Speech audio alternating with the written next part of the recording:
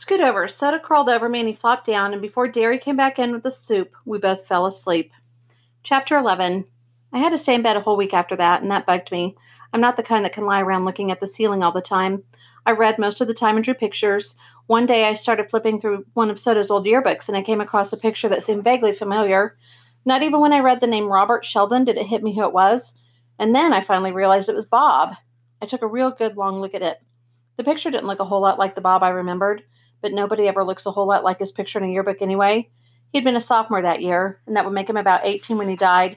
Yeah, he was good-looking even then, with a grin that reminded me of Soda's, a kind of reckless grin. He'd been a handsome black-haired boy with dark eyes, maybe brown like Soda's, maybe dark blue like the Shepherd boys. Maybe he'd had black eyes like Johnny. I'd never given Bob much thought. I hadn't had time to think. But that day I wondered about him. What was he like? I knew he liked to pick fights, had the usual soch belief that living on the West Side made you Mr. Super Tough, looked good in dark wine-colored sweaters and was proud of his rings.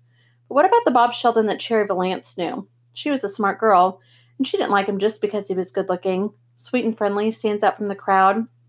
That was what she had said. A real person, the best buddy a guy ever had. He kept trying to make somebody love him, or stop him.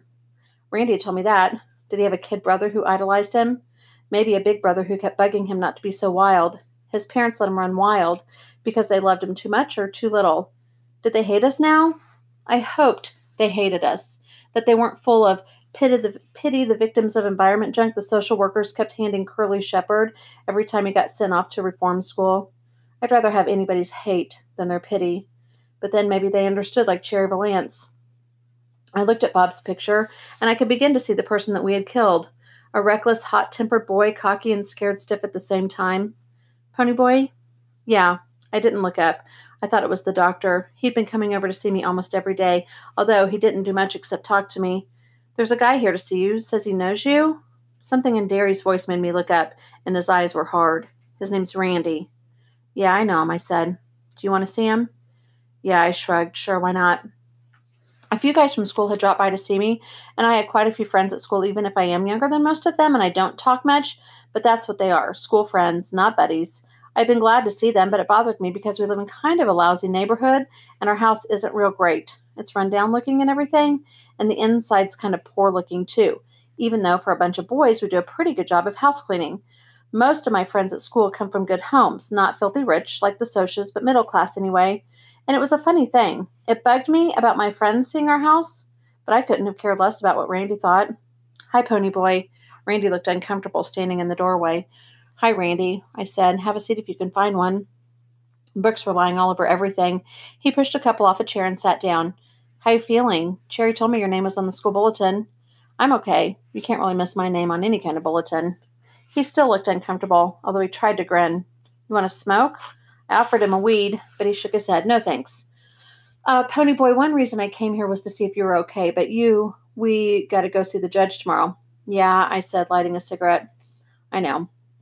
Hey, holler if you see one of my brothers coming. I'll catch it for smoking in bed. My dad says for me to tell the truth and nobody can get hurt. He's kind of upset about all this. I mean, my dad's a good guy and everything, better than most, and I kind of let him down. Being mixed up in all of this? I just looked at him. That was the dumbest remark I'd ever heard anyone make. He thought he was mixed up in this? He didn't kill anyone. He didn't get his head busted in a rumble. It wasn't his buddy that was shot down under street light. Besides, what did he have to lose? His old man was rich. He could pay whatever fine there was for being drunk and picking a fight. I wouldn't mind getting fined, Randy said, but I feel lousy about the old man, and it's the first time I felt anything in a long time. The only thing I'd felt in a long time was being scared stiff. I'd put off thinking about the judge and the hearing for as long as I could. Soda and Derry didn't like to talk about it either, so we were all silently counting off the days while I was sick, counting the days that we had left together. But with Randy sticking solidly to the subject, it was impossible to think about anything else. My cigarette started to tremble. I guess your folks feel kind of awful about it too? My parents are dead. I live here with just Derry and Soda, my brothers. I took a long drag on my cigarette. And that's what's worrying me. If the judge decides that Derry isn't a good guardian or something, I'm liable to get stuck in a home somewhere. That's the rotten part of this deal. Derry is a good guardian. He makes me study and he knows where I am and who I'm with all the time. I mean, we don't get along so great sometimes, but he keeps me out of trouble, or he did. My father didn't even yell at me as much as he does. I didn't know that. Randy looked worried. He really did. A soch even. Worried because some kid greaser was on his way to foster home or something? That was really funny. I don't mean funny, but you know what I mean. Listen to me, Pony.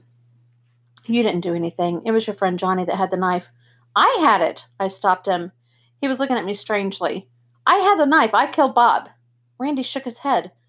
Oh, I saw it. You were almost drowned, and it was the black-headed guy that had the switchblade. Bob scared him into doing it. I saw it. I was bewildered. I killed him. I had the switchblade, and I was scared that they were going to beat me up. No, kid, it was your friend, the one who died in the hospital. Johnny is not dead. My voice was shaking. Johnny is not dead. Hey, Randy. Derry stuck his head in the door. I think you better go now. Sure, Randy said. He was still looking at me kind of funny. See you around, Pony. Don't ever say anything to him about Johnny, I heard Derry say in a low voice as they went out.